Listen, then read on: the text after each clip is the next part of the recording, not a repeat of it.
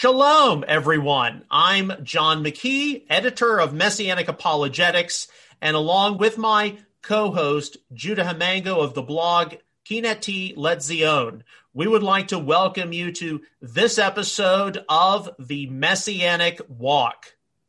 Yeah, welcome everybody. Like John said, I'm Judah, and I run Kineti Letzion, a Messianic blog, for a long time, over a decade, and I also run Chava Messianic Radio. It's been a few weeks since we've been able to have an episode. It's always interesting when you've got, different people out there and their schedules have to converge. And whether you were aware of this or not, I actually had a sore throat. But for my own podcast, I didn't completely disappear because I had a lot of pre-recorded teachings that could go out. So, but I'm back to normal. And today we are going to discuss a mission statement for Messianic Judaism. And we're going to see how Judah responds to some of these things. This is something that I've already gone through on my Messianic Insider podcast. Mm-hmm. Over the weekend, I went through this with my parents, Mark and Margaret Huey, on the Outreach Israel report. And as I have finished up my coursework for the IMCS as a Messianic teacher, I had to write a mission statement for Messianic Judaism, and then I also had to write an implementation of this. And, well, part of the implementation was we're going to discuss this on our podcasts. Yeah. And we're just going to see how people respond to this, because one of the things that I think is very important is we recognize why we are a part of this Messianic movement, what this is all about. What we're going to go through is not comprehensive. It doesn't cover every single thing that the Messianic community is about, but hopefully it should refocus our attention and energies on what is most important, because right now there are a lot of crazy things happening in our world, but we need to be focused on the interests of the kingdom of God and why we are a part of the Messianic movement. Yeah, and, as you said, this isn't comprehensive, all the functions of the Messianic movement. It really is, the mission of the Messianic movement and your take on it and what it ought to be. And I think what it originally was, to be honest. One of the things I will talk about is, in addition to the mission, what is the Messianic movement functioning as today? Because I think it's worth highlighting, but highlighting for the sake of we can't forget the original mission. So we'll get into that as we, I know you're going to read it, and we'll kind of break it down and go from there. But I think it's important that, look, folks who are in the Messianic movement or considering, is this my calling?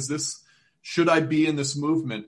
I think it's worth highlighting what is the mission of the Messianic movement so that we don't lose sight of that core vision.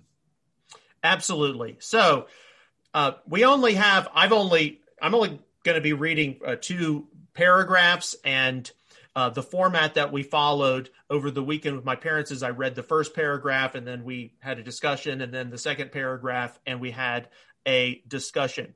And just so you all know, the first paragraph mainly deals with the Jewish part of the Messianic mission, and the second paragraph then recognizes that the role that non-Jewish believers have in the Messianic mission. And once again, this is not a comprehensive mission statement that's going to cover every single thing. And we may not discuss some of the specific things that matter or are important to you.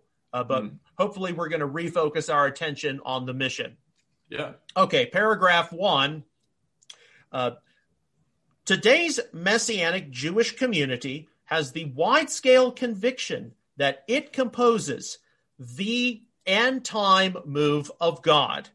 This is based in the biblical conviction that it is actively involved in the salvation historical trajectory of all Israel will be saved. Romans 11:26.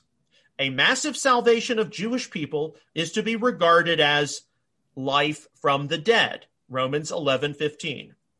Given the Apostle Paul's magnanimous burden of the salvation of his kinsfolk, I would pray that I myself were cursed, banished from Messiah for the sake of my people, my own flesh and blood. Romans 9:3 from the Tree of Life version. Everything that today's Messianic movement does should be with the express purpose of trying to enhance the mission of Jewish outreach and evangelism.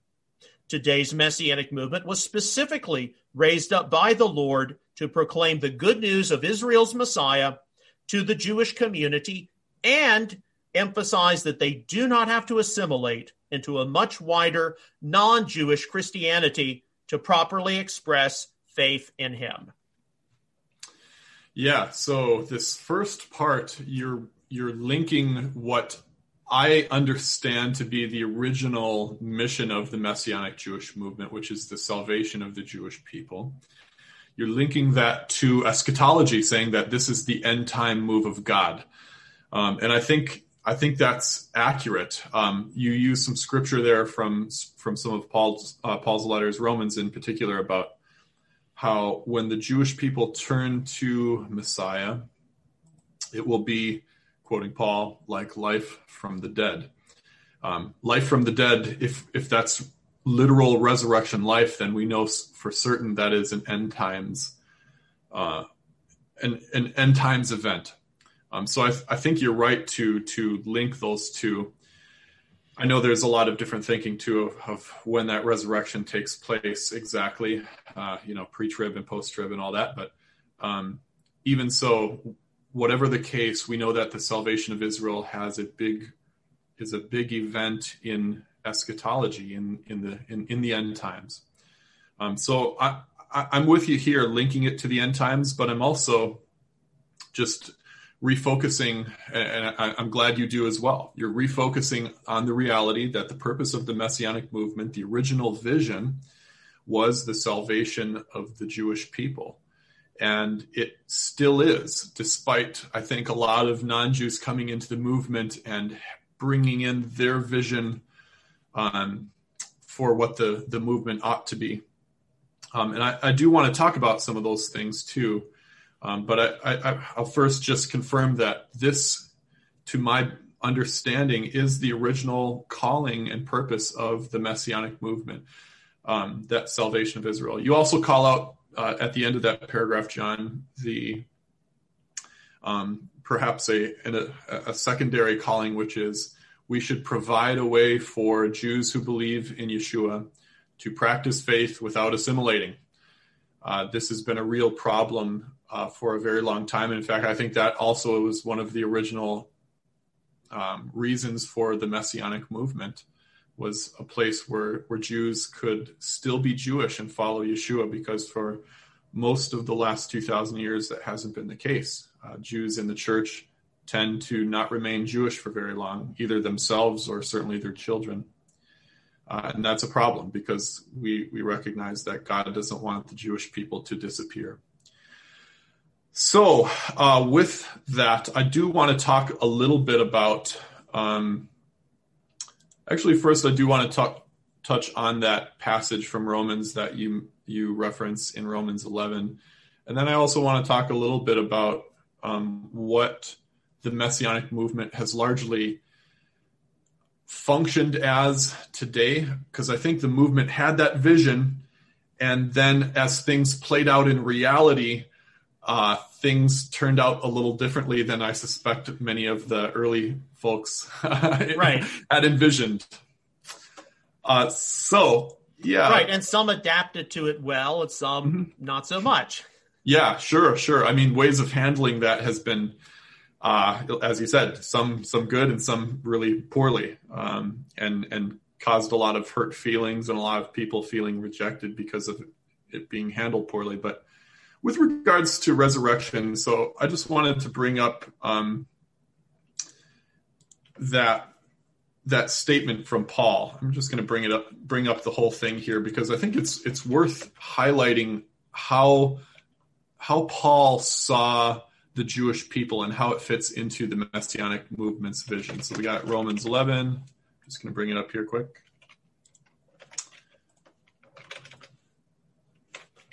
Yes, okay. So I'm just going to read from verses 11 through 15 here, so very short.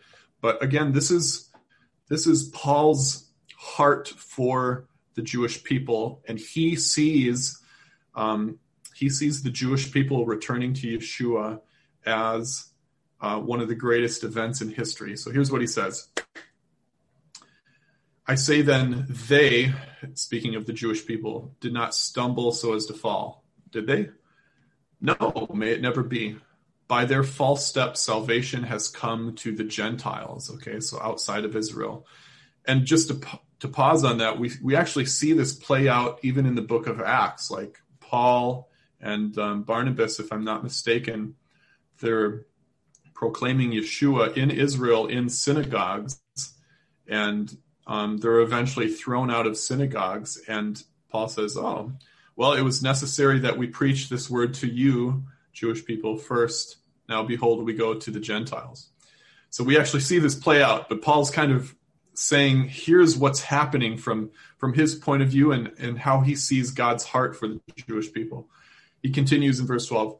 Now, if the Jewish people's transgression, their sin being rejecting the Jewish Messiah whom God has sent, if their sin leads to riches for the world, he's speaking of riches of salvation for the Gentiles, and the Jewish people's loss meant riches for the Gentiles, how much more their fullness?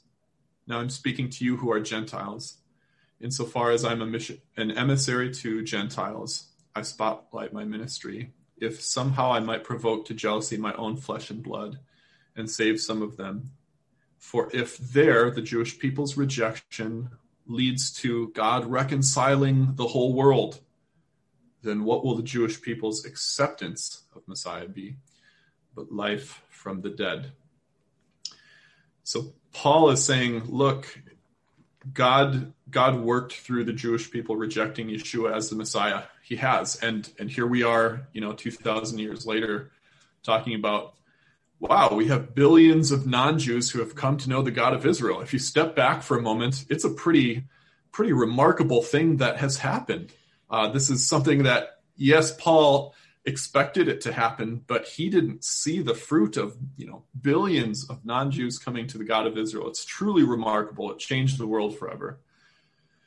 And now we're talking about the other part of that seems really difficult, seems likewise impossible, which is the Jewish people turning to Yeshua. And we say it's impossible because from human terms, the Jewish people have it ingrained, largely speaking, that Jesus is a foreign God, that Christianity is a religion foreign to the Jewish people. And even in the best of circumstances, you might have people who see Yeshua in a better light. I think of folks like Shmuley Boteach and others who they'll say, okay, we need to reclaim Jesus. Yes, he was one of ours. Yes, he was a rabbi. Yes, he taught Torah. But they'll still say Christianity is this idolatrous, polytheistic religion that is far away from what Jesus intended. So even in the best case, it's really difficult to imagine that the Jewish people turn to the Jewish Messiah. And yet Paul says this will happen. And what will the outcome be? It will be like life from the dead. This salvation of Israel is the mission of the Messianic Jewish movement. It doesn't mean there can't be other roles of the Messianic movement, like we'll get into shortly. Right. But this is the core focus. And I do feel, as we've talked about, John, on previous podcasts, a lot of folks who come from kind of the Hebrew root side of it, where they're seeing the Messianic movement as a more authentic Christianity, those folks have often lost this original vision of the salvation of all of Israel. So I think it's really important that we highlight that as the core mission. Right. And I know that even I think Messianic Judaism itself here in the United States has gotten off of this to an extent as well. There are, for example, branches of the Messianic community here in America who are focusing their attention more on Messianic Judaism being recognized as either the fourth or seventh branch of Judaism. Yes. And yes. Okay, they'll get some admissions from forward-thinking Jews that just because you believe in Yeshua as Messiah, you don't stop being Jewish. Okay. But this idea that our goal is to be recognized formally as another branch of Judaism, that kind of flies in the face of why the movement is even here, to declare the good news. And are you trying to seek human approval or God's approval? There's another movement within the Messianic community that is trying to see the historic church, i.e. Roman Catholicism, Eastern Orthodoxy, different branches of Protestantism, recognize that the Messianic Jewish original assembly has been restored, and now they have to formally apologize and seek reconciliation with the Messianic Jewish community, to the point where there have been different Messianic Jewish leaders get involved with people at the Vatican. That doesn't make a lot of people too happy when they hear about it. And then I think, and this is more my on the ground experience for more the bulk of the Messianic Jewish movement, because there was a significant Messianic Jewish revival in the 1970s, in particular along the eastern seaboard here in the U.S. And, a lot of your Messianic Jewish pioneers, that's when they came to faith in the Lord. And then they ended up founding congregations, in the Northeast, all over America. We're not seeing that get passed on to the younger people. And why is this?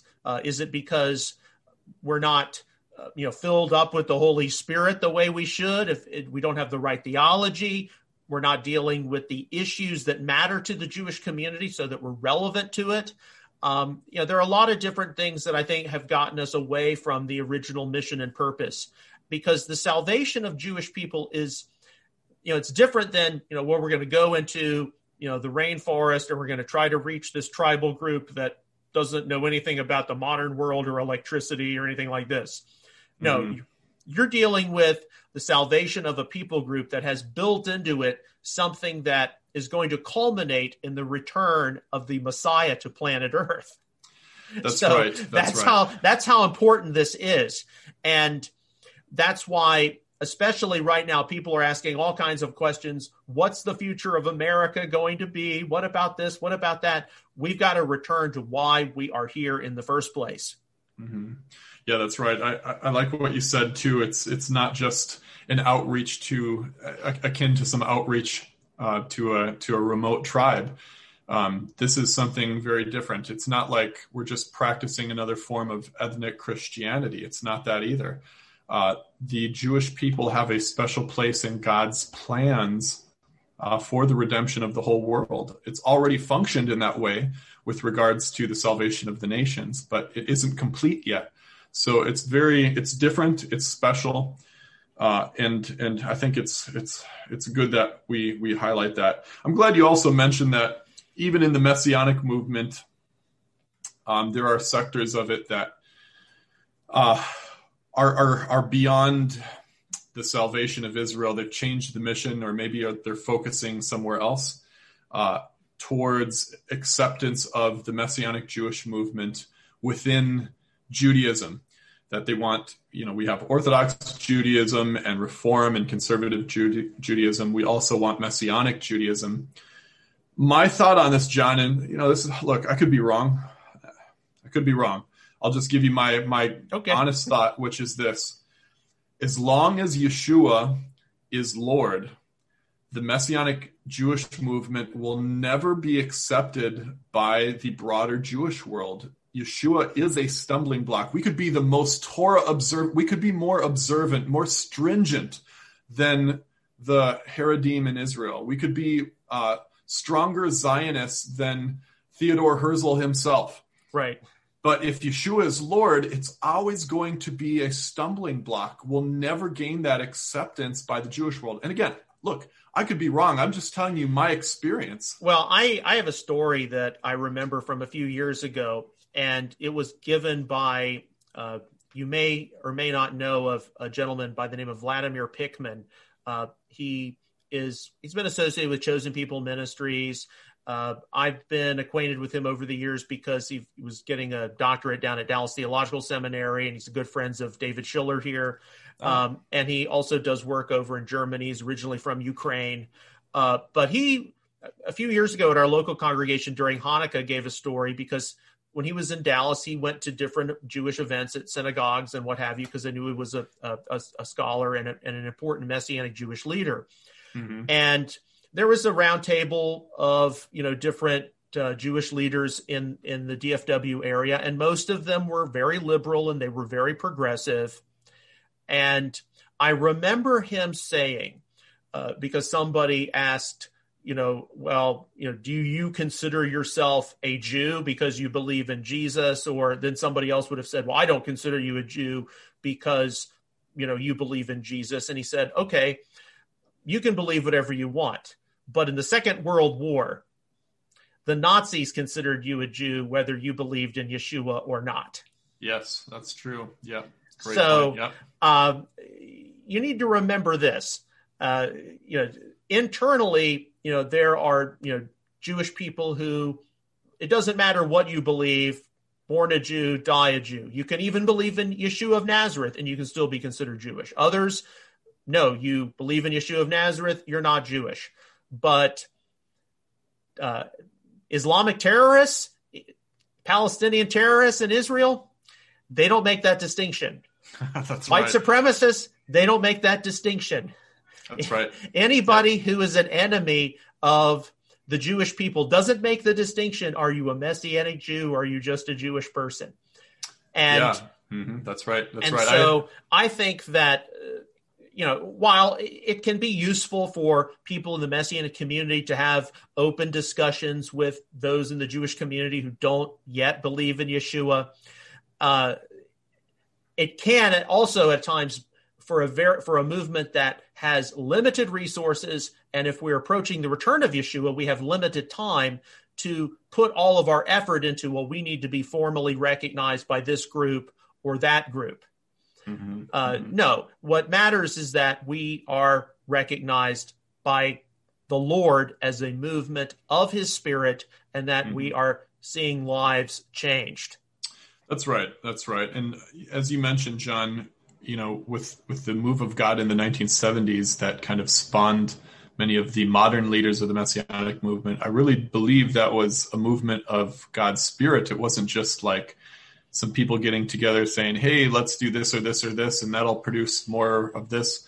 It was really a spontaneous move of God's Spirit, not just among Jews, but it was the Jesus movement. A lot of people came to faith. And I think that's going to bear more fruit as well, that we do need truly a movement of God's Spirit to stir people. Look, if I want to interpret those folks charitably, folks who are trying to get Messianic Judaism accepted by the broader Jewish world, they may say, look, if we are accepted as a form of Judaism, that will open the doors for more faith in Yeshua.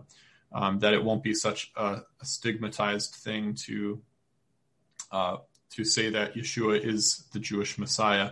And they could be right. But as I said, I don't think they'll be successful. No matter what we do, as long as Yeshua is Lord, unless we compromise on that point, I think the Messianic Judaism movement will not be accepted by the broader Jewish world.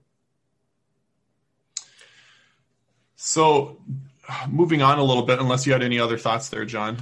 No, I just want to remind everyone, because I guess we'll be going into the second paragraph now, this is not a comprehensive understanding of everything that is happening in the Messianic community.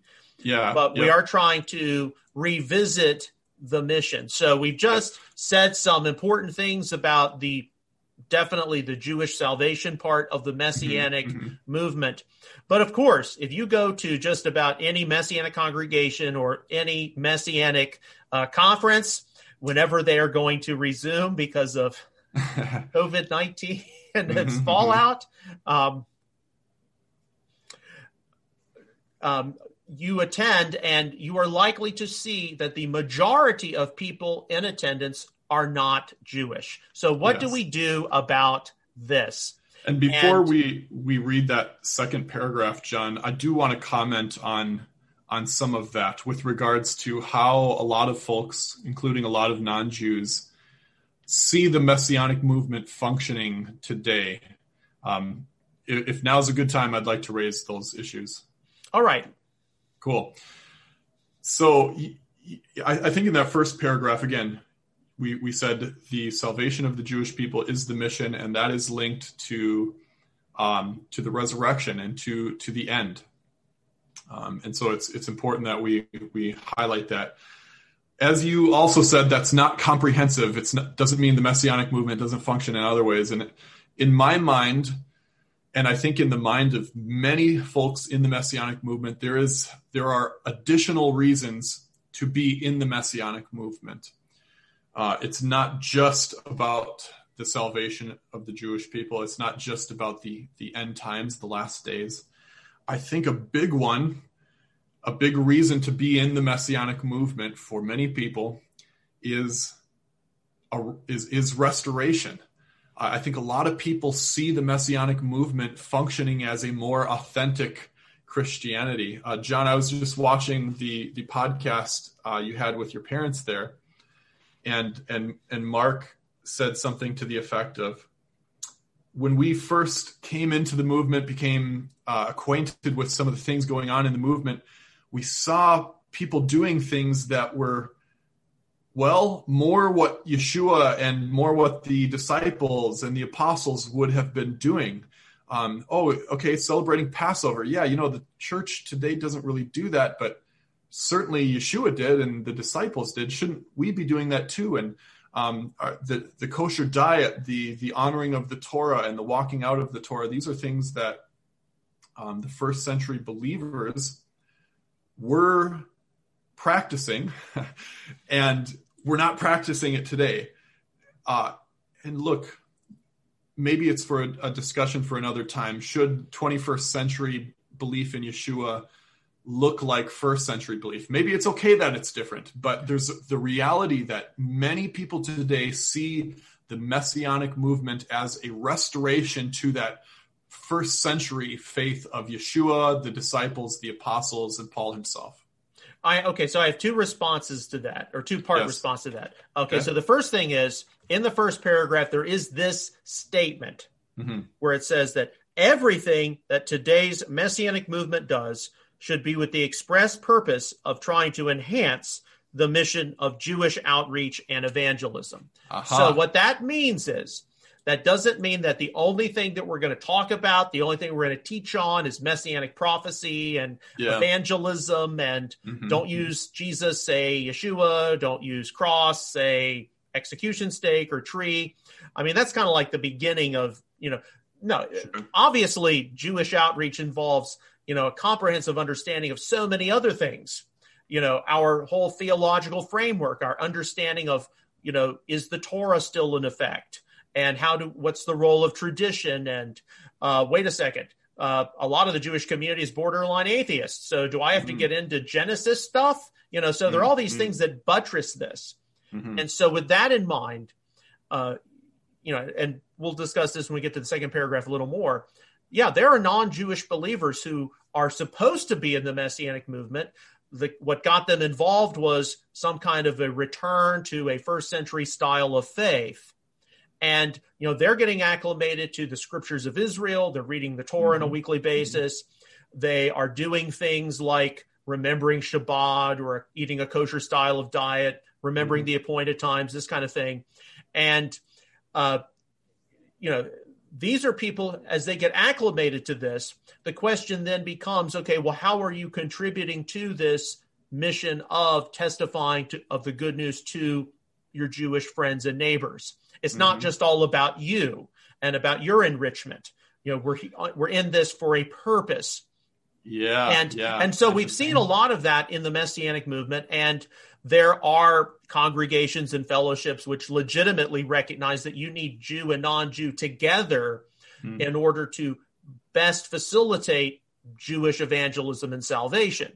Yes. And I think congregations like that are more keen on emphasizing that, we're trying to recapture a first century faith experience in the 21st century.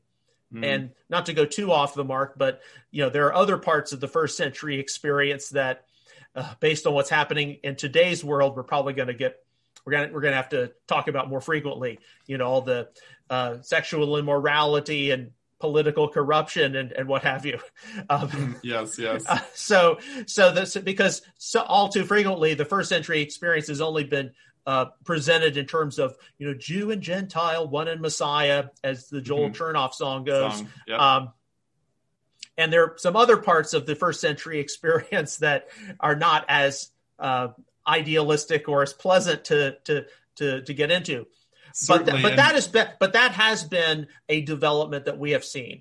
A lot of Messianic congregations, they try to emphasize that we are recapturing a first century faith experience. My own congregation, at Chaim, tries to stress that as part of its localized mission statement. But then there are others which don't. I remember many years ago seeing a video by Dan Juster, and he said, one of the reasons why we have all these problems is so many of these Gentiles think the Messianic movement is about recapturing a first century faith experience. And here in the Union, we just are not into that, whereas other congregations are. Yes. He has a bit. So basically, for some leaders, including Juster, he sees the Messianic movement specifically almost opposed to non-Jews coming in and saying, hey, let's restore the early faith of the disciples. He sees that as a distraction in the Messianic movement, whereas I think the reality on the ground is a lot of people in today's Messianic movement do see that as part of the movement, as part of... Right, and they also see us actually being given a second chance of sorts to get it right.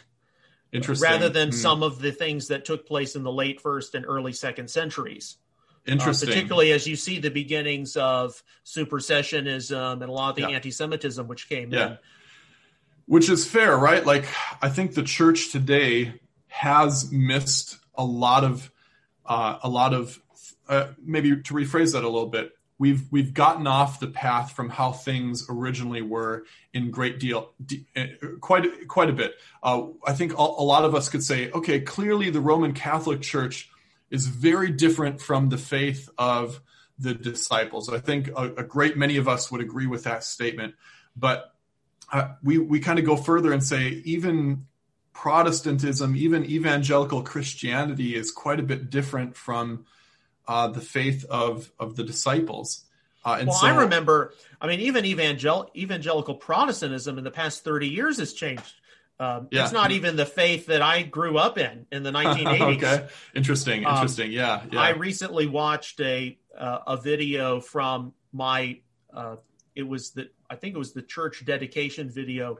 My parents were involved in a church plant in 1986, and that church is now defunct. But I watched the video, and it was very conservative, very evangelical, but the style of worship was almost completely different than some of these big giant mega church non-denoms that you see today. Just seeing that everyone was dressed up, with a coat and tie and a dress, and just these kinds of things. It was like, and the clergy was wearing robes, and it's just, and you don't see that as much as you used to. And that was just a very obvious thing to me, having watched it. I'm like, well, yeah, I remember back in the 80s. Yeah, we had to wear a tie to Sunday school and, all this. And, so we're not even, evangelicalism today in 2021 is not what I grew up with in the 1980s.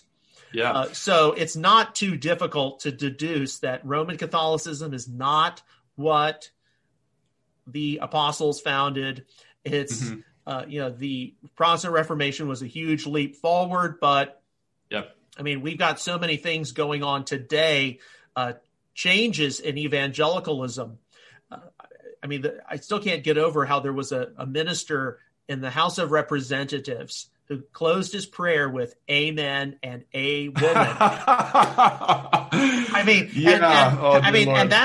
and yes, that was exclusively politically motivated. Sure. Okay. Mm-hmm.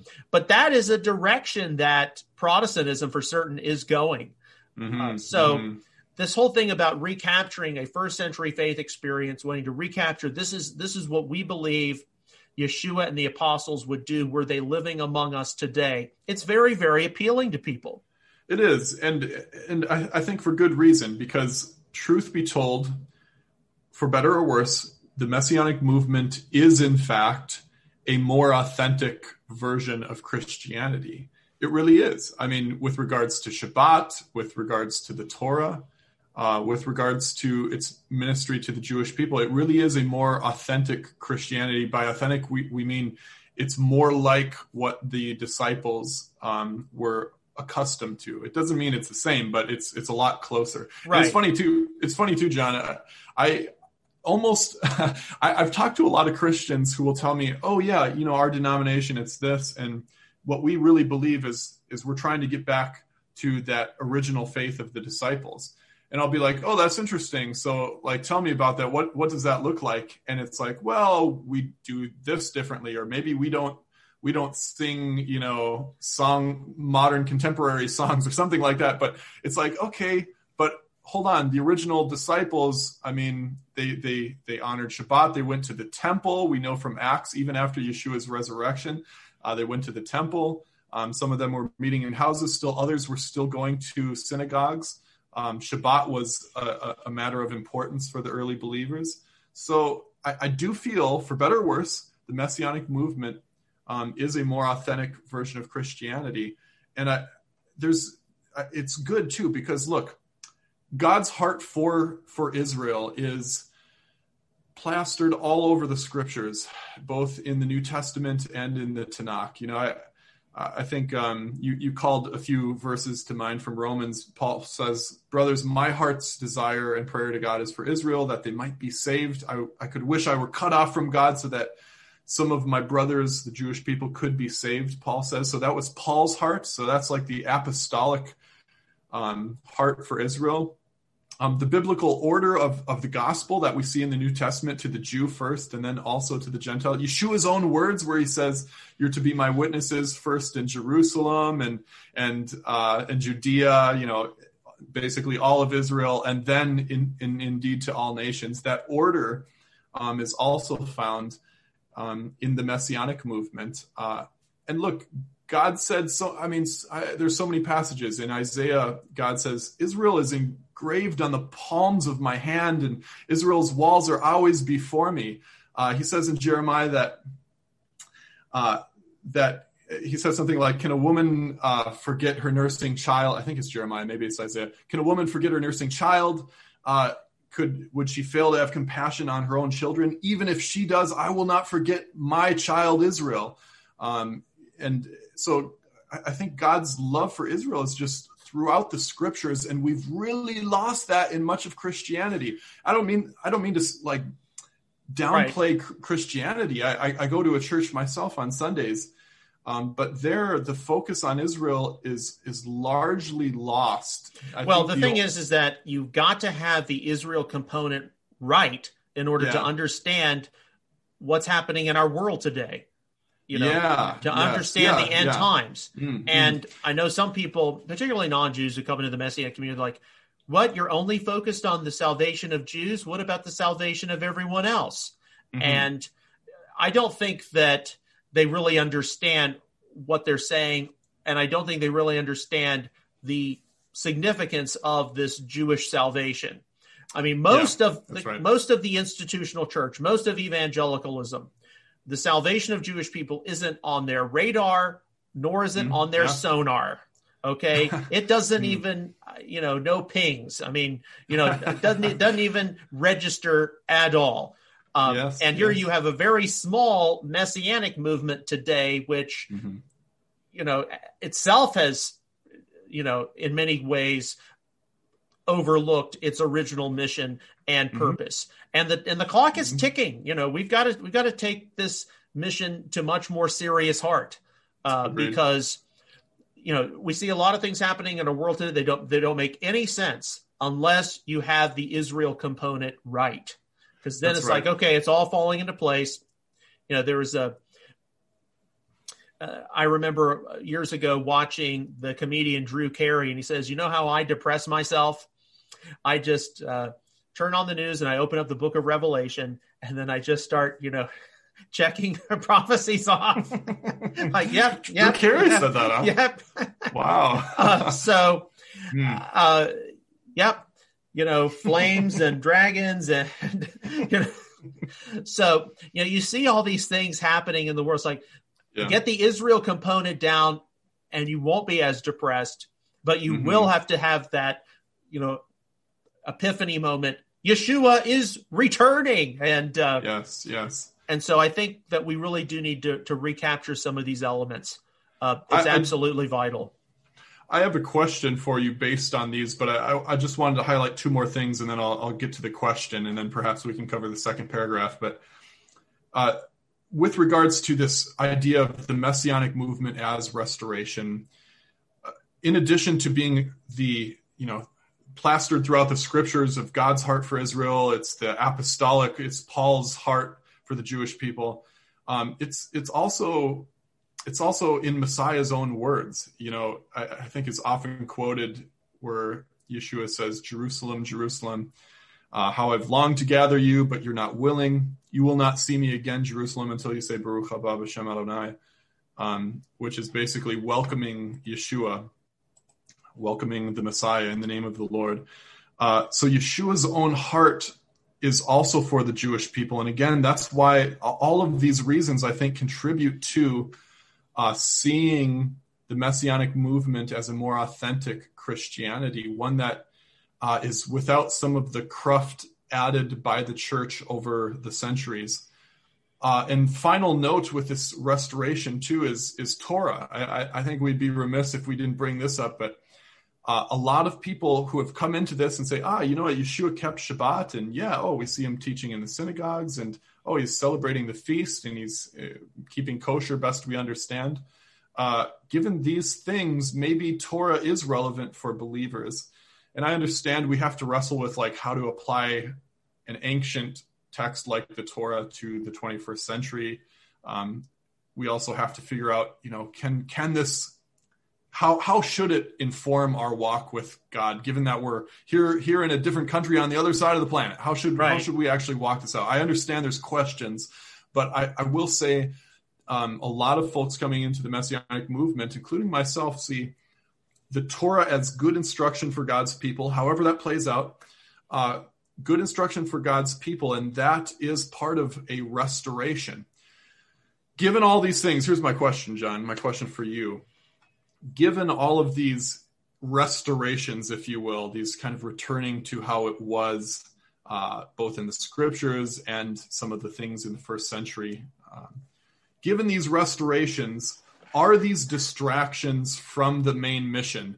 You mentioned in your mission statement that all of these things ought to contribute to the main mission of the salvation of the Jewish people.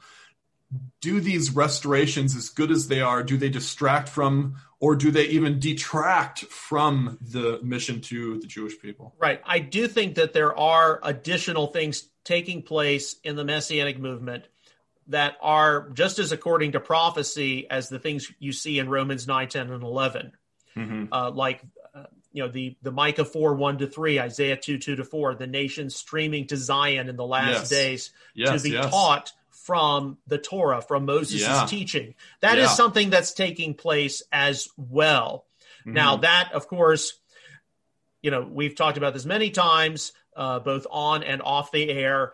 A lot of challenges have erupted as a result of that, people going in a legalistic route, implementing these things. But then there are people who are doing things as a genuine work of the Holy Spirit.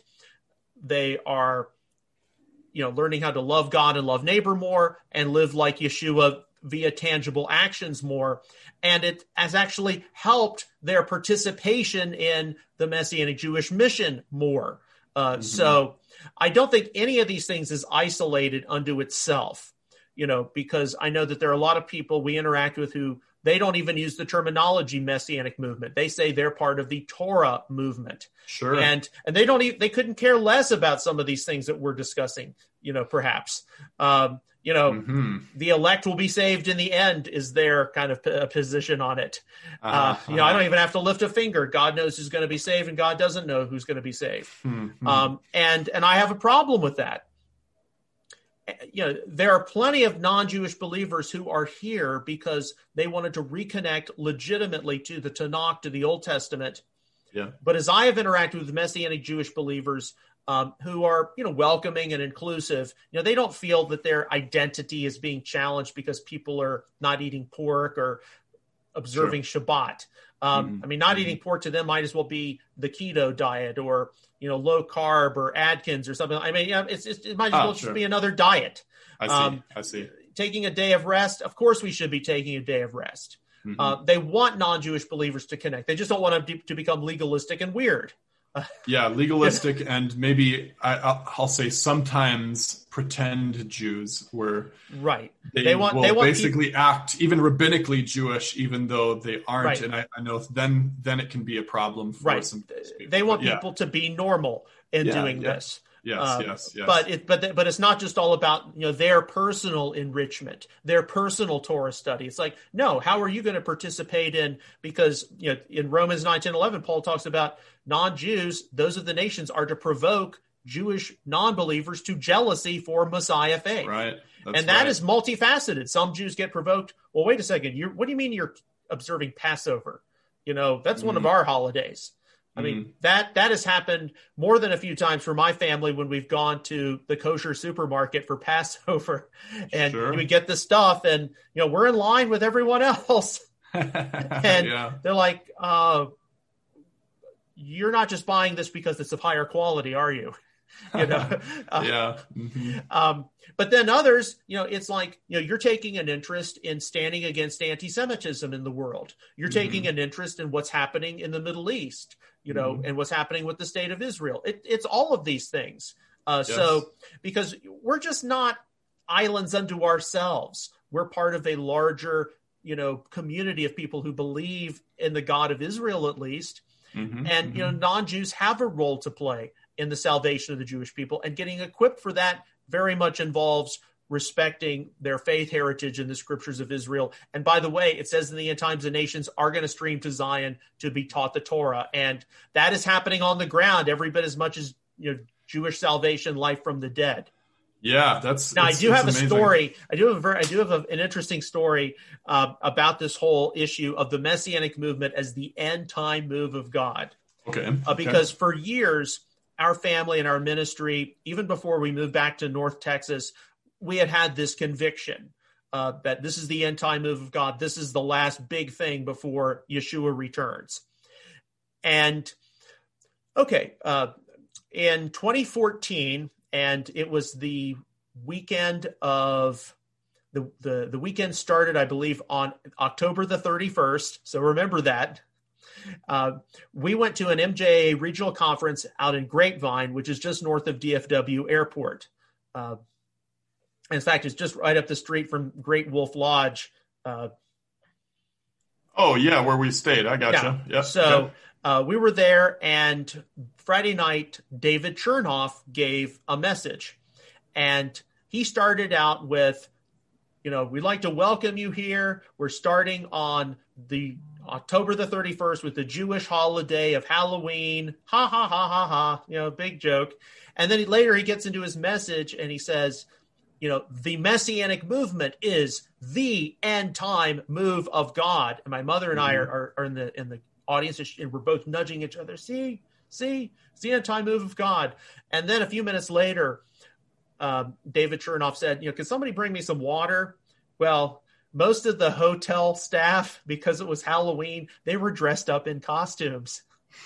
And so one of the hotel staff, this lady, what she dressed as, she's dressed as a witch, and she comes up and gives him water. No. And we just look at each other. Yeah, anti-move of God. Talk about it. Oh, my word. Wow.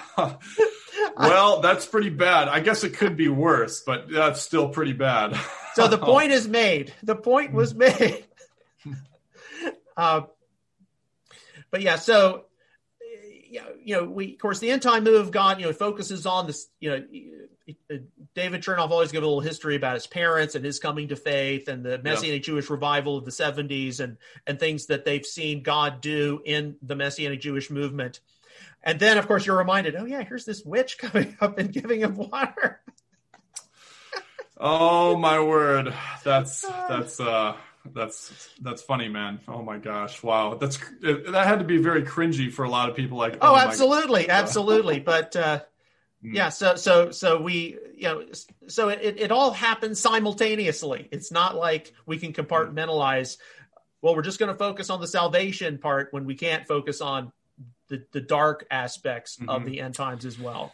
I'm glad you kind of linked the nation streaming to Zion. I also think there's, I think of the passage about 10 men from the nations will grab a hold of the tzitzit of a Jew saying, we know God is with you, take us with you. I think those things are playing out with regards to Gentiles seeking out this restoration of how the faith ought to be and kind of returning to that original faith. I think there is truth in that those two things are linked. I have another question, John, with regards to the end times move of God, specifically with eschatology. When I see in the public, the secular world, whenever there's an article or something about non-Jews who are either in the Messianic movement or who are keeping Torah in some way, one of the reactions I see, an example of this would be a few years ago, there was an article in Slate magazine, which has a big Jewish... I think I remember that. Yeah, where it was, I think that Rico Cortez and some Hebrew roots folks, it was on the restoration event. There was an event called Restoration or Restoration or something like that. And they interviewed Rico and some of the other folks there, like, why are you doing these Jewish things? What's going on? What is all this? And, there's a wide variety of comments, right? Some people are like, man, this is something special. What's going on? Other people were like, and this is the one I wanted to ask you about. I see this often. People will say, well, the only reason you're interested in Jewish things and Jews converting to Christianity, the only reason you're interested in that is so that it brings about the end times and your Messiah will come. That's the only reason for your support for Israel. It's the only reason that you're interested in the Messianic movement and the Jewish things of the Messianic movement. That's the only reason. It's a selfish reason. You just want your own Messiah to show up. And it has no real love for the Jewish people, no real love for Israel is there. What would you say to such people? I would say there probably is truth in both of the phenomenon.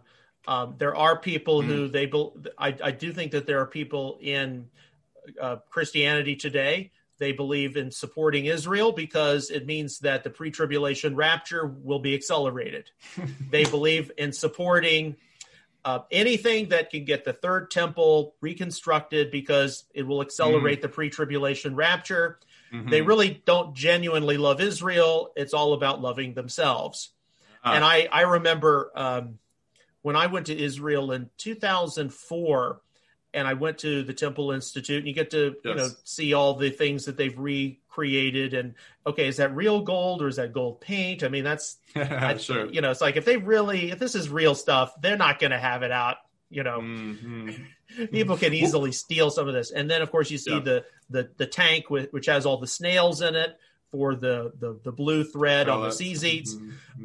But then I remember there was this other aquarium which had been adapted into, well, this is where you give all of your donations.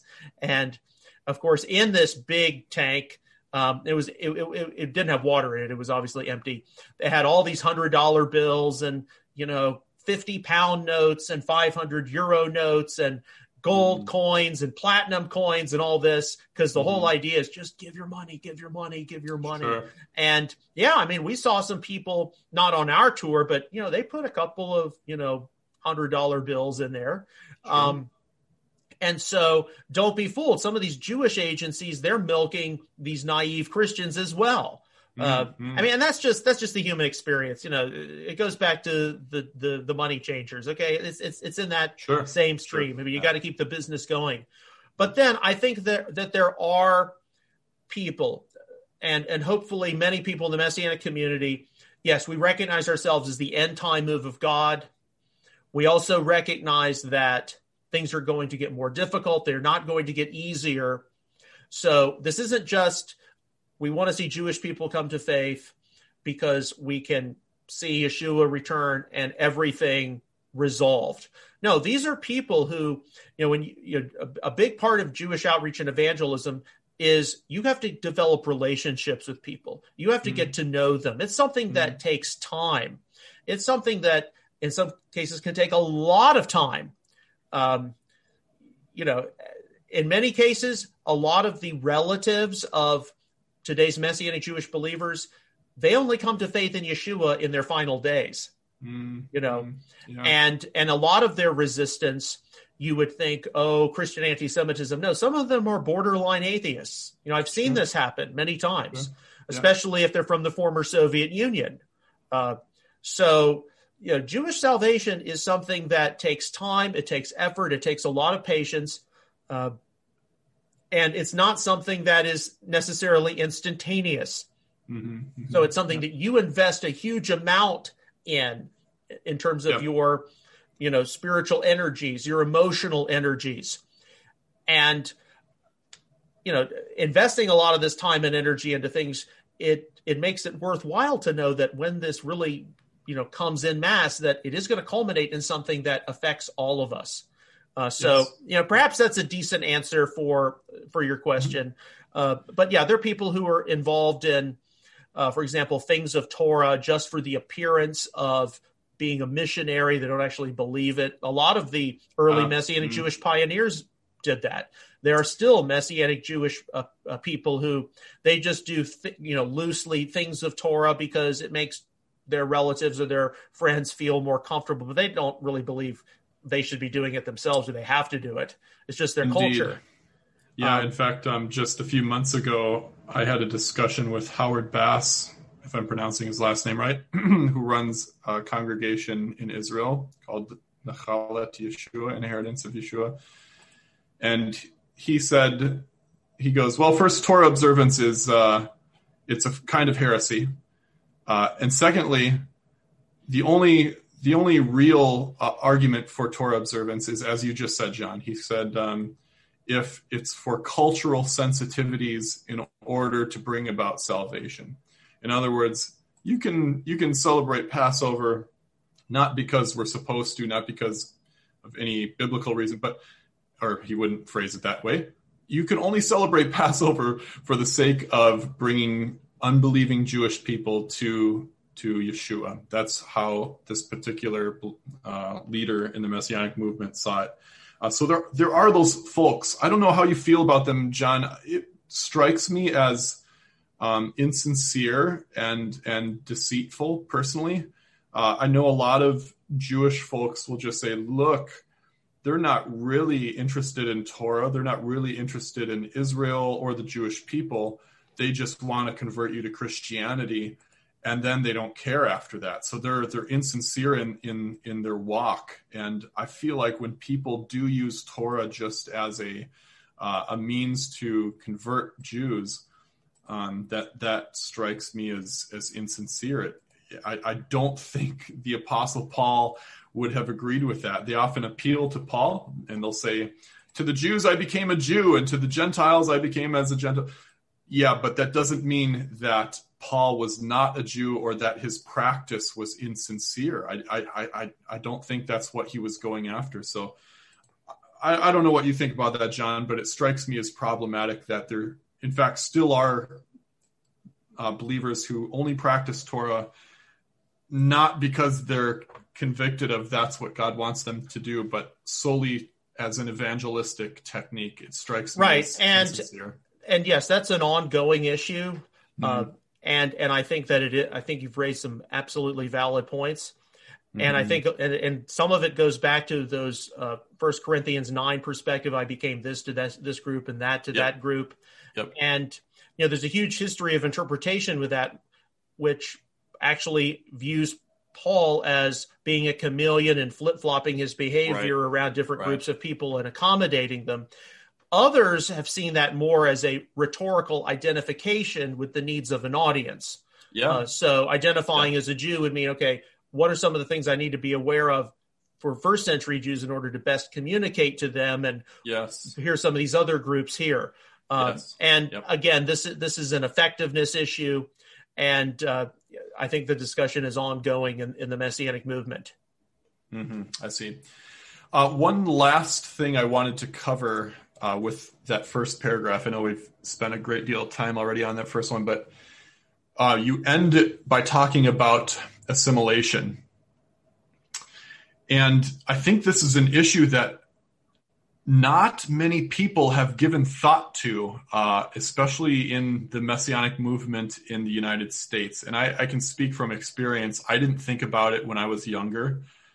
And, even made choices in life without thinking about that. And, it's okay, but it's worth highlighting here. It's worth talking about this assimilation for a minute.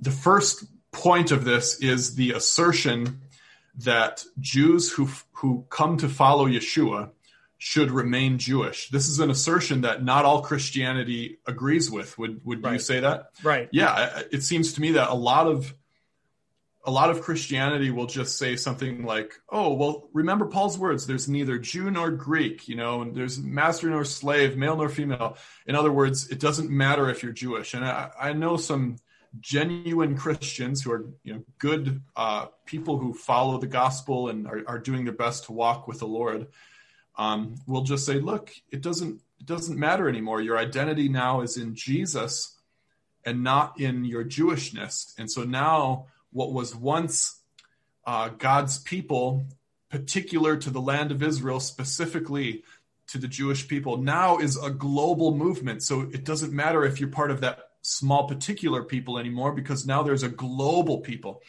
So I think this is at odds with Christianity today, and if not in words, certainly in practice. Look, I know going to this church, there's Jewish people who don't give a second thought about whether they remain Jewish or continue passing Jewish identity on to their kids. They're just like, no, I'm a Christian. I'm not a Jew like the Jewish people. I have Jewish heritage, but it's different. So this is a big differentiator in the Messianic movement, this idea, this assertion that Jews who believe in Yeshua ought to remain Jewish.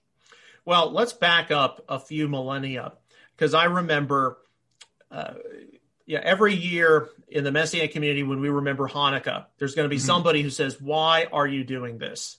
This is not one of the appointed times. Or they go off, oh, it's a nationalistic, I don't want to have anything to do with that. And you're like, no, you don't understand. If the Maccabees had not fought their guerrilla war against the Seleucids and rededicated the temple, there would probably be no Jewish people into which Yeshua of Nazareth would have been born. That's right, man. Okay. So with that in mind, it is important that we remember these kinds of historical markers as Yeshua did in John chapter 10. Yeah. And then the response can frequently be, yes, but if the Jewish people had been wiped out and assimilated, don't you think God would have found another way and would have gotten the Savior to this planet some other path? To a lot of people, they just stop there. However, with all of these prophecies from Isaiah and Jeremiah and whomever in the Tanakh, in the scriptures of Israel, which foretell specific things that the Messiah or the Anointed One is to do.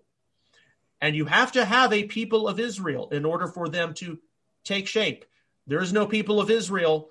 These prophecies are null and void. And what kind of a God are we dealing with?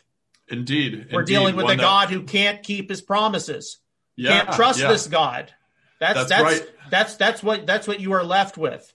That's right, man. Yep. In fact, this is an example of that. I referred to Jeremiah before. I was thinking of this passage. I just looked it up here.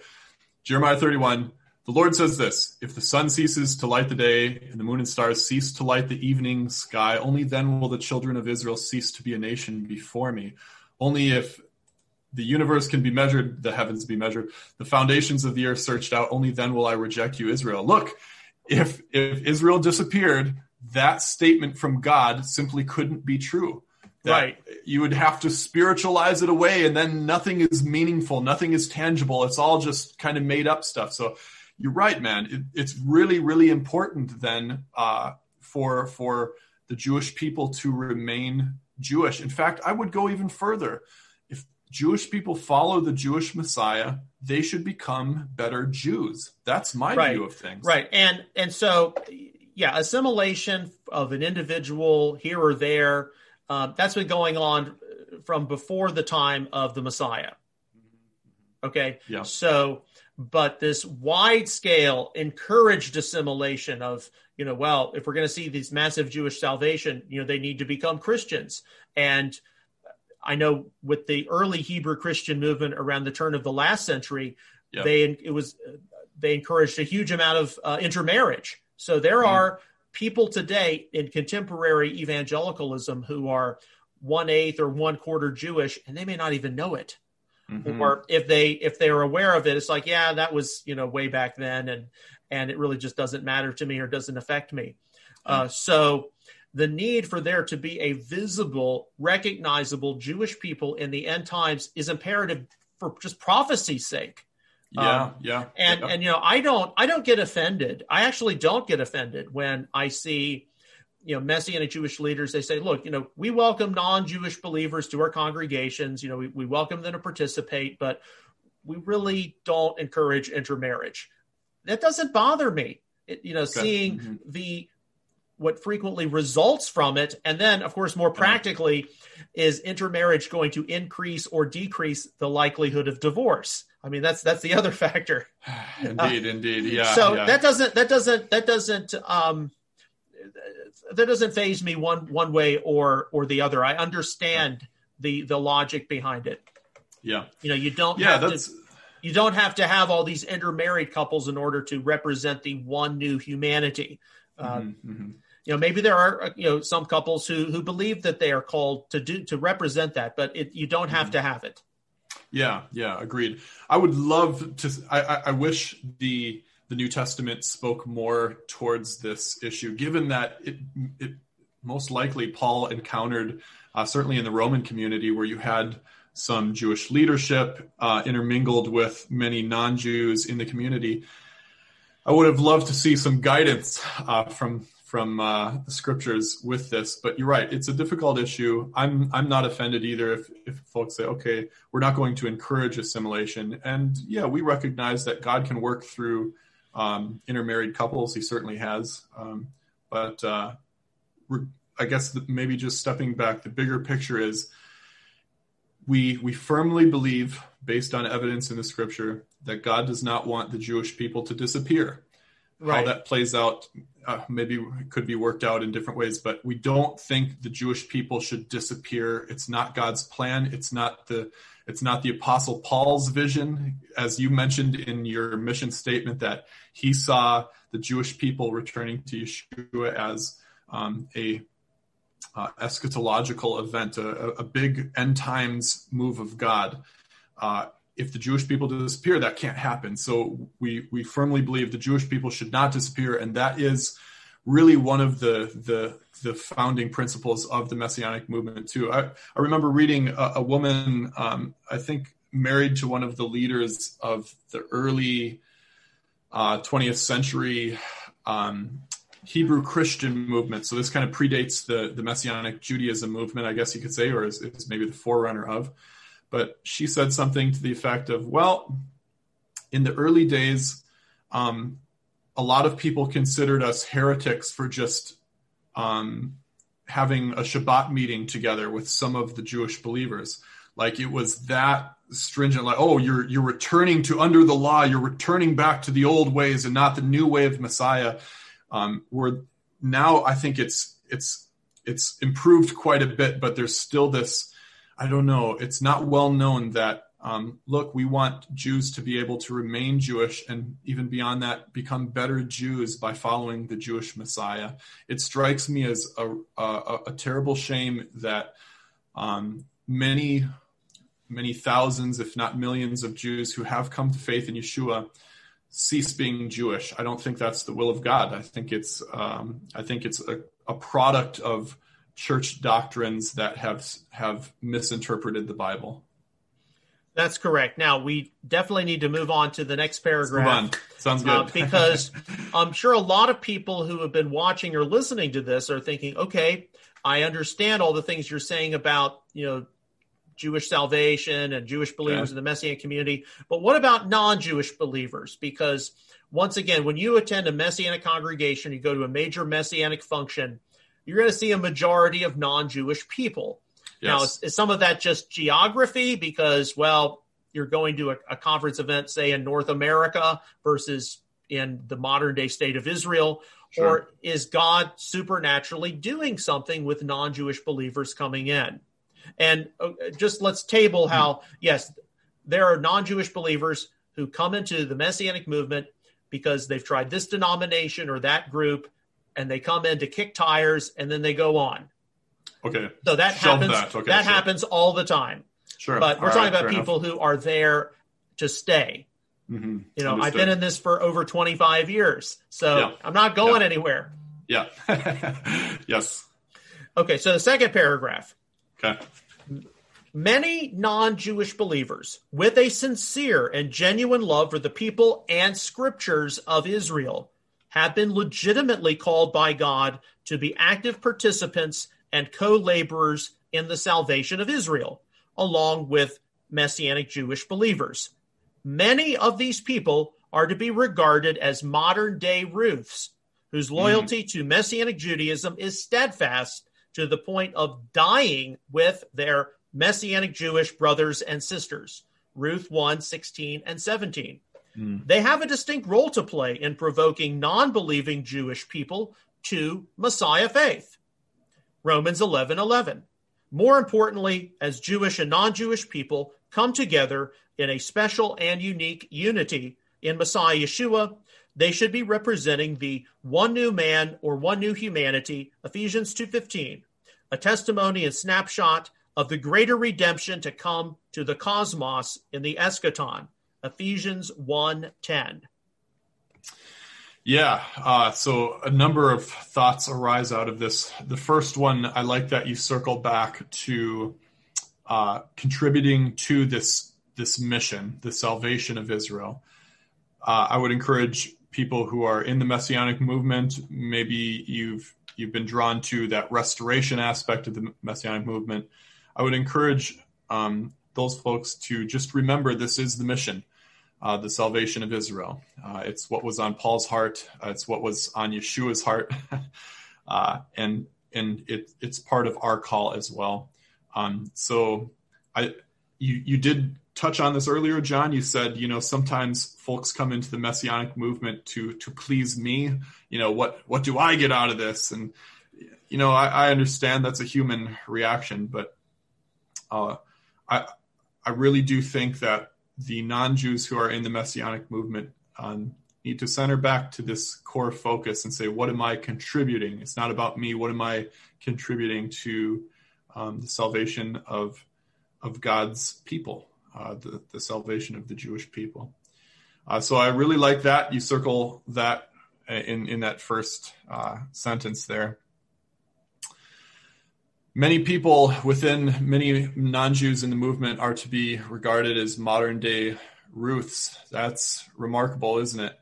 To say, willing to even lay down your life. I think you're referring to wherever you go, I will go. Wherever you die, I will die. That right. And this is something that you hear a great deal in, certainly, I think, in more the MJAA side of the Messianic movement. They recognize, hey, there are non-Jewish believers. They're called by the Lord to be here. They're going to be participating, and they are like Ruth. But we tend to only focus at times on your people will be my people, your God, my God, rather than the where you are buried, I will be buried aspect of that. Because that is something that really hits Messianic Jews hard. Because a lot of the Messianic Jewish, I think people perceive it as, well, I don't feel welcome in the Messianic Jewish community. Sure. A lot of it comes from a history of being told by the Gentile powers, even Gentile Christian powers, oh, we're going to be more tolerant. Oh, we're going to give you more rights. Oh, please accept our apologies for persecuting you. And of course, what happens? Empty promises, all lies, broken words. Sooner or later, if there's a problem with the czar, if there's a problem with the emperor, the Jews are going to get the blame. Yeah. They promise that, we're equals in society, but, it's all lies. Hogwash. Anything. Yeah. So, yeah. Jewish people, because of the Jewish experience in history, are expecting the goy to eventually betray them. So for good reason, as you pointed out. So if you believe that you have a Ruth calling as a non-Jew, it's not just about recognizing the God of Israel and your people as my people. No, it's where you die, I will die, and where you were buried, I will be buried. That's right. Yeah. So I just heard a story a couple of days ago, one of the local Messianic congregations here in DFW, that a lot of the Hebrew roots people at that congregation are leaving. And why are they leaving? Well, because Joe Biden is the president now, the apocalypse is coming, and they are going to dear Lord, bug out for, the boonies, basically. I see. They're going to go live out in the middle of nowhere. What kind of a testimony is that to the Jewish believers at the congregation? Yeah. What part of where you die, I will die, where you were buried, I will be buried? Does that, it's one thing to not live in the, metropolitan inner city, I don't even live in the metropolitan inner city, but to just, go off the grid and abandon your Messianic Jewish brothers and sisters simply because the U.S. presidential administration changes. Yeah. To the one you don't like. It shows that those folks perhaps are not truly devoted to the salvation of Israel. Maybe those, and maybe yet they have the wrong focus. I've had my own experience with, not to the extent of where you die, I will die, but back in May, a father of one of my best Messianic Jewish friends, passed away, and he was from the former Soviet Union. And at his funeral, they lowered the casket in, and then everyone, put dirt on the casket. So there was a line, and the family was in line. And then I was the first person after the family to put the dirt on. Yeah. So I was, not Jewish, and I was the first non-member of this family. So it's like, these are the kinds of things that really impact me regarding Ruth 1:16 and 17. Yeah. Now, I know that because, some people think, well, claiming that as a non-Jew, I'm just a Ruth, that's patronizing to me. They just want to use me as, in helps. They don't want me to take an active role in, the Messianic congregation or the Messianic movement. I know that there are some non-Jews who feel that way. I would stress every congregation is different. Every leader is different. And part of the first century experience, it is true. There were non-Jewish people in the leadership of the first century ecclesia. You had Lydia, you had Titus, you had people like Clement of Rome. While I believe, as being part of the Messianic movement, I have a Ruth calling. I'm in Messianic ministry, so there are some other callings that we're going to have to consider moving ahead. And it's not easy. There are Messianic congregations that don't have non-Jews in the leadership, and there are Messianic congregations which do. Yeah. John, of your whole mission statement, I think this bit on Ruth is the most piercing and stirring in my, as I read it and as I hear you talk about it. Frankly, the Messianic movement would benefit so much if more non-Jews served in this way as a Ruth. It's a powerful thing, man. I think I can think of some examples of this in history. Corrie ten Boom and her family, non-Jews, her sister Betsy and her father hid Jews during the Holocaust. Corrie and Betsy both were sent to concentration camps out of that. Truly a Ruth experience in that regard. Betsy ends up dying, in fact. But yeah, that Ruth, verse 17, chapter 1, where you die, I will die, and there I will be buried. And may the Lord deal with me even worse, if anything, but death comes between me and you. That's a servant heart, and I would encourage the Messianic believers who aren't Jewish but feel truly called by the Lord to this movement to take that same heart of service for the sake of the salvation of the Jewish people. It's right, and I think too few today have that heart. So I'm really glad, John, that you have this heart and are making this a focus of your mission statement for the Messianic movement. More people need to have it.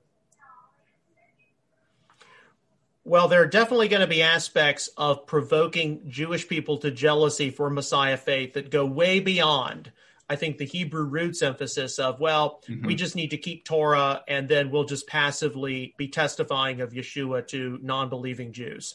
That's right. Yeah, I think we need to take much more of an interest in the Jewish experience. We need to be much more sensitive to the needs of Jewish people that God puts in our path. Yes. And this mission statement is hardly something that is comprehensive. We've discussed a lot of important things today. I know one of the big things regarding the future, and I talk about this more when I wrote the implementation of it, because Jewish outreach tends to be focused, or is customarily focused around Messianic prophecy, understanding Christian anti-Semitism, and understanding offensive terms from Christianese, in other words. Sure. If you ask a Jewish person, would you like to receive Jesus Christ into your heart and become a Christian? You are guaranteed a 100% rate of rejection.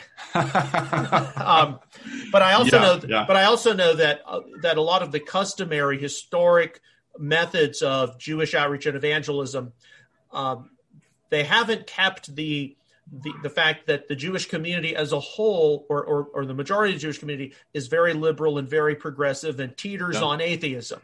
And it hasn't wanted to get into some of those various matters. And how do we, as a Messianic community, which customarily has sat at the far right end of the spectrum with a lot of theological issues, how do we become more relevant to the Jewish community with that? And I know that a lot of different answers have been proposed. Well, we're going to see a shifting of the generations between the baby boomers and the millennials will handle this. I've seen another situation. Sooner or later, the Messianic movement's going to have to take a much more lower profile because of anti-Semitism on the rise and, the New World Order. And who knows? But the point is, maybe it's in a smaller home fellowship that some of these issues can be better handled. A much more informal type of setting where you don't have an institutional congregation that has to keep the bills paid. So, certain things, aren't discussed, so we don't upset some of our big donors. I've seen that thrown out there. Right. Me too. And there might be some truth in that. I do know that with the shifting of the generations, and we have seen this very recently as a result of some of the political upheavals here in America, one of the major Messianic Jewish denominations has come out very much in favor of the political left. And then others are trying to sort through, what does this mean? What is happening here? And I don't know what the answer is. I think this is just an ongoing issue that we have to, touch on here and there.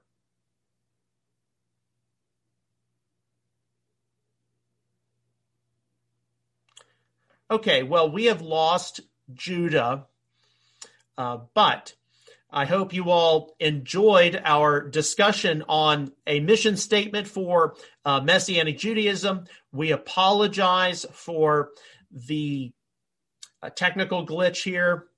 I would like to say that, oh, he's back. Hey, sorry about that. My internet at home here went in and out. Yes, and I was preparing to close things up.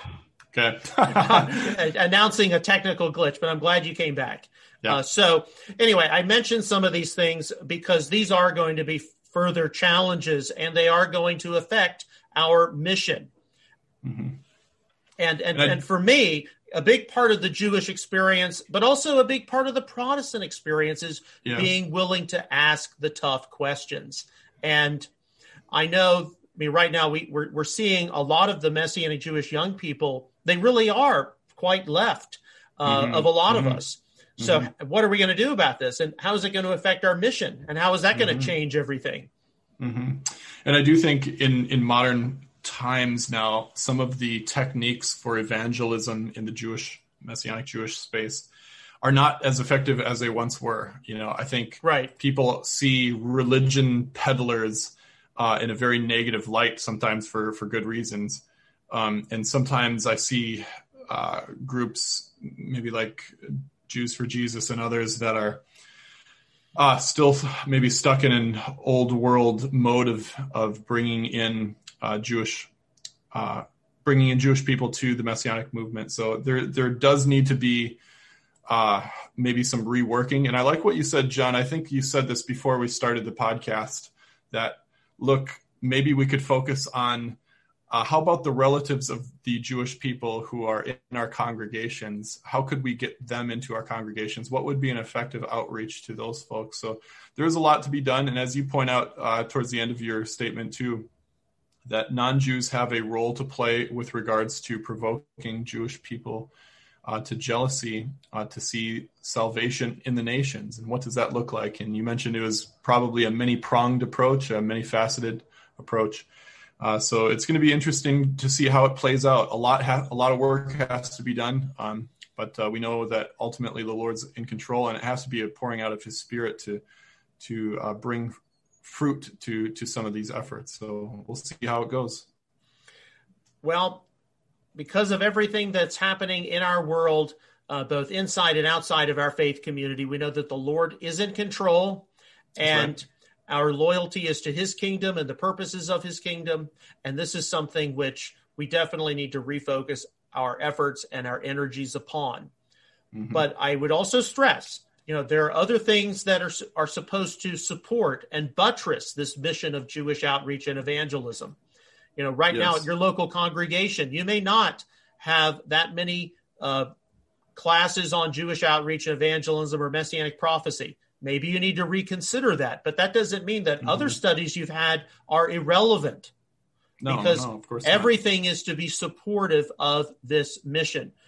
When you look at the different military branches, everything works to supporting some mission.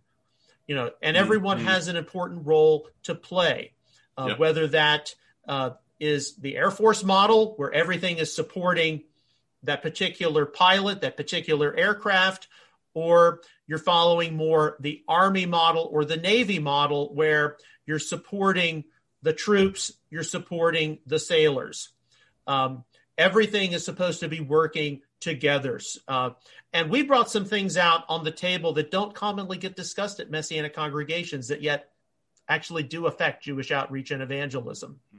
But of course, all of us, need to, with wisdom and humility and discernment, try to figure out, okay, what contribution can we be making to the Messianic mission? And this conversation doesn't end. It keeps on going.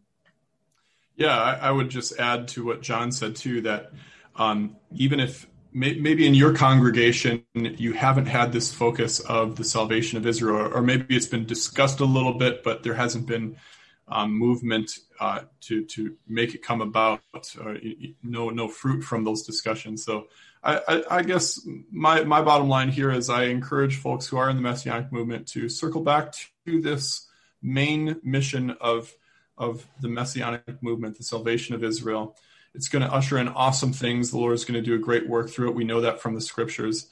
So let's labor in that regard. And I would finally encourage the non-Jews in the movement to, as John said, to serve as modern day Ruths. Are you really committed to, do you have the Father's love for the people of Israel that we see throughout the scriptures? Do you have that heart for the Jewish people that we see come out in Paul's letters? And if you do, then maybe your calling is indeed in this movement to serve and to further that central mission of the Messianic movement. Well, ladies and gentlemen, we hope that you have been challenged in some good ways to reevaluate perhaps why are you in today's Messianic movement, and what are some things that you need to begin to integrate into your faith experience, into your prayers, into your studies, and how can you contribute to the original mission of Jewish outreach and evangelism. This is an ongoing discussion, but we definitely need to have it more and more frequently because we are getting closer to the return of Yeshua, which means some of these other things are going to have to start kicking in. Yeah. On behalf of my co-host, Judah Himango of the blog Kineti Letzion, that's at blog.judahgabriel.com. Myself, John McKee of Messianic Apologetics, www.messianicapologetics.net. Thank you so much for joining us on this episode of the Messianic Walk. We will see you again soon with another thought-provoking topic that affects all of us who compose today's Messianic community of faith. Thanks, everyone. Shalom.